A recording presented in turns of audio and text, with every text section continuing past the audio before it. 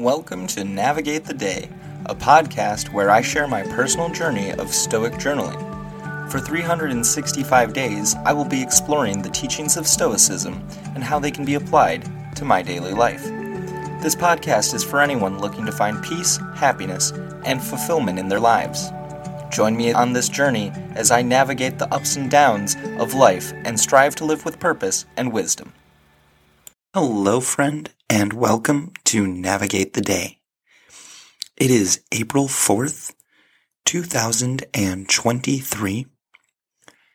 We are in the month of unbiased thought, which falls under the discipline of perception.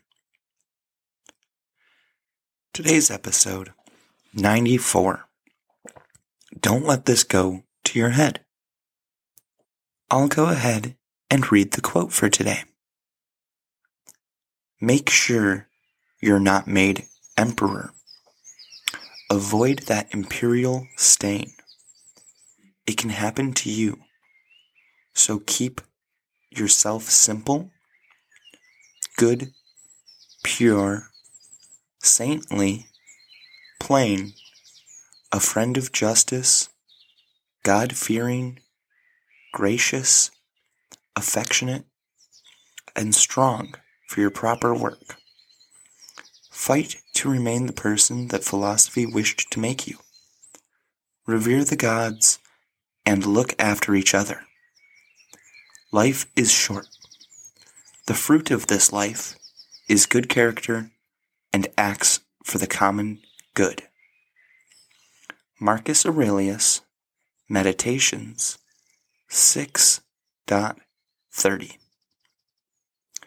In this passage, Marcus Aurelius is warning against the corrupting influence of power.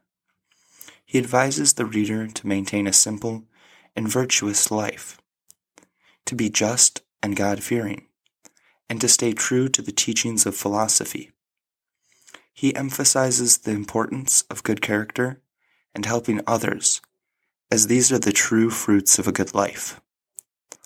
Ultimately, he is encouraging the reader to live a life of integrity and virtue, even in the face of temptation or power. So that leads us to today's journal prompt. Can I fight to be the person philosophy wants me to be today? I can certainly make efforts to align my actions and mindset with the principles of philosophy. Philosophy seeks to explore and understand the nature of reality, existence, knowledge, ethics, and the meaning of life. Fighting to be someone who embodies this isn't easy, and it is a daily practice that never ceases to end. I'm starting to learn.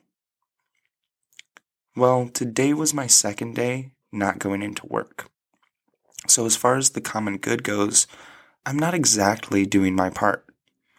I set up a therapy appointment tomorrow so I can hopefully sort out some of these anxieties and fears that I've been experiencing over the last handful of days. I'm also not returning to work right away. I instead am setting up a time to speak with my manager once I've had a chance to organize my thoughts properly. Knowing that I wouldn't be able to perform my duties, I've not gone into work at all this week. Reflecting on my values is something that is kind of tricky, and at this point I have my back against a wall and kind of really need to get clear on what they are. By figuring out my values currently and ones that are not serving me, I will hopefully have an easier time making decisions moving forward. I think that I need to really sit down tonight and in the morning and get serious about deciding what values I want to hold and to form an image of who philosophy wants me to be. It is my understanding that philosophy is the exploration of the art of living. Some philosophies are more practical than others. They can be widely accepted or controversial. From my perspective, the main quality is curiosity. So then, that's what it wants from us.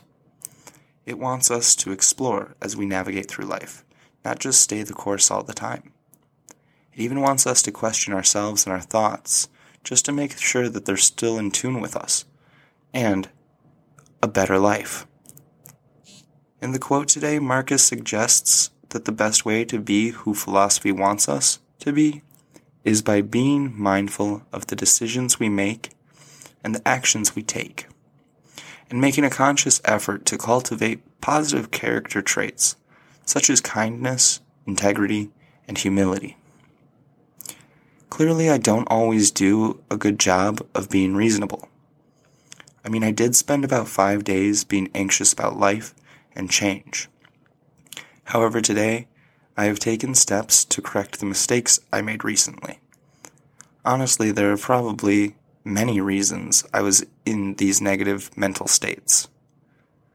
Looking back, it is easy to see what I did wrong or how I could have prevented this extended stressful period. Of course, I am not happy to have had to deal with it, but I am glad that I'm now reflecting on my thoughts and actions, both then and now.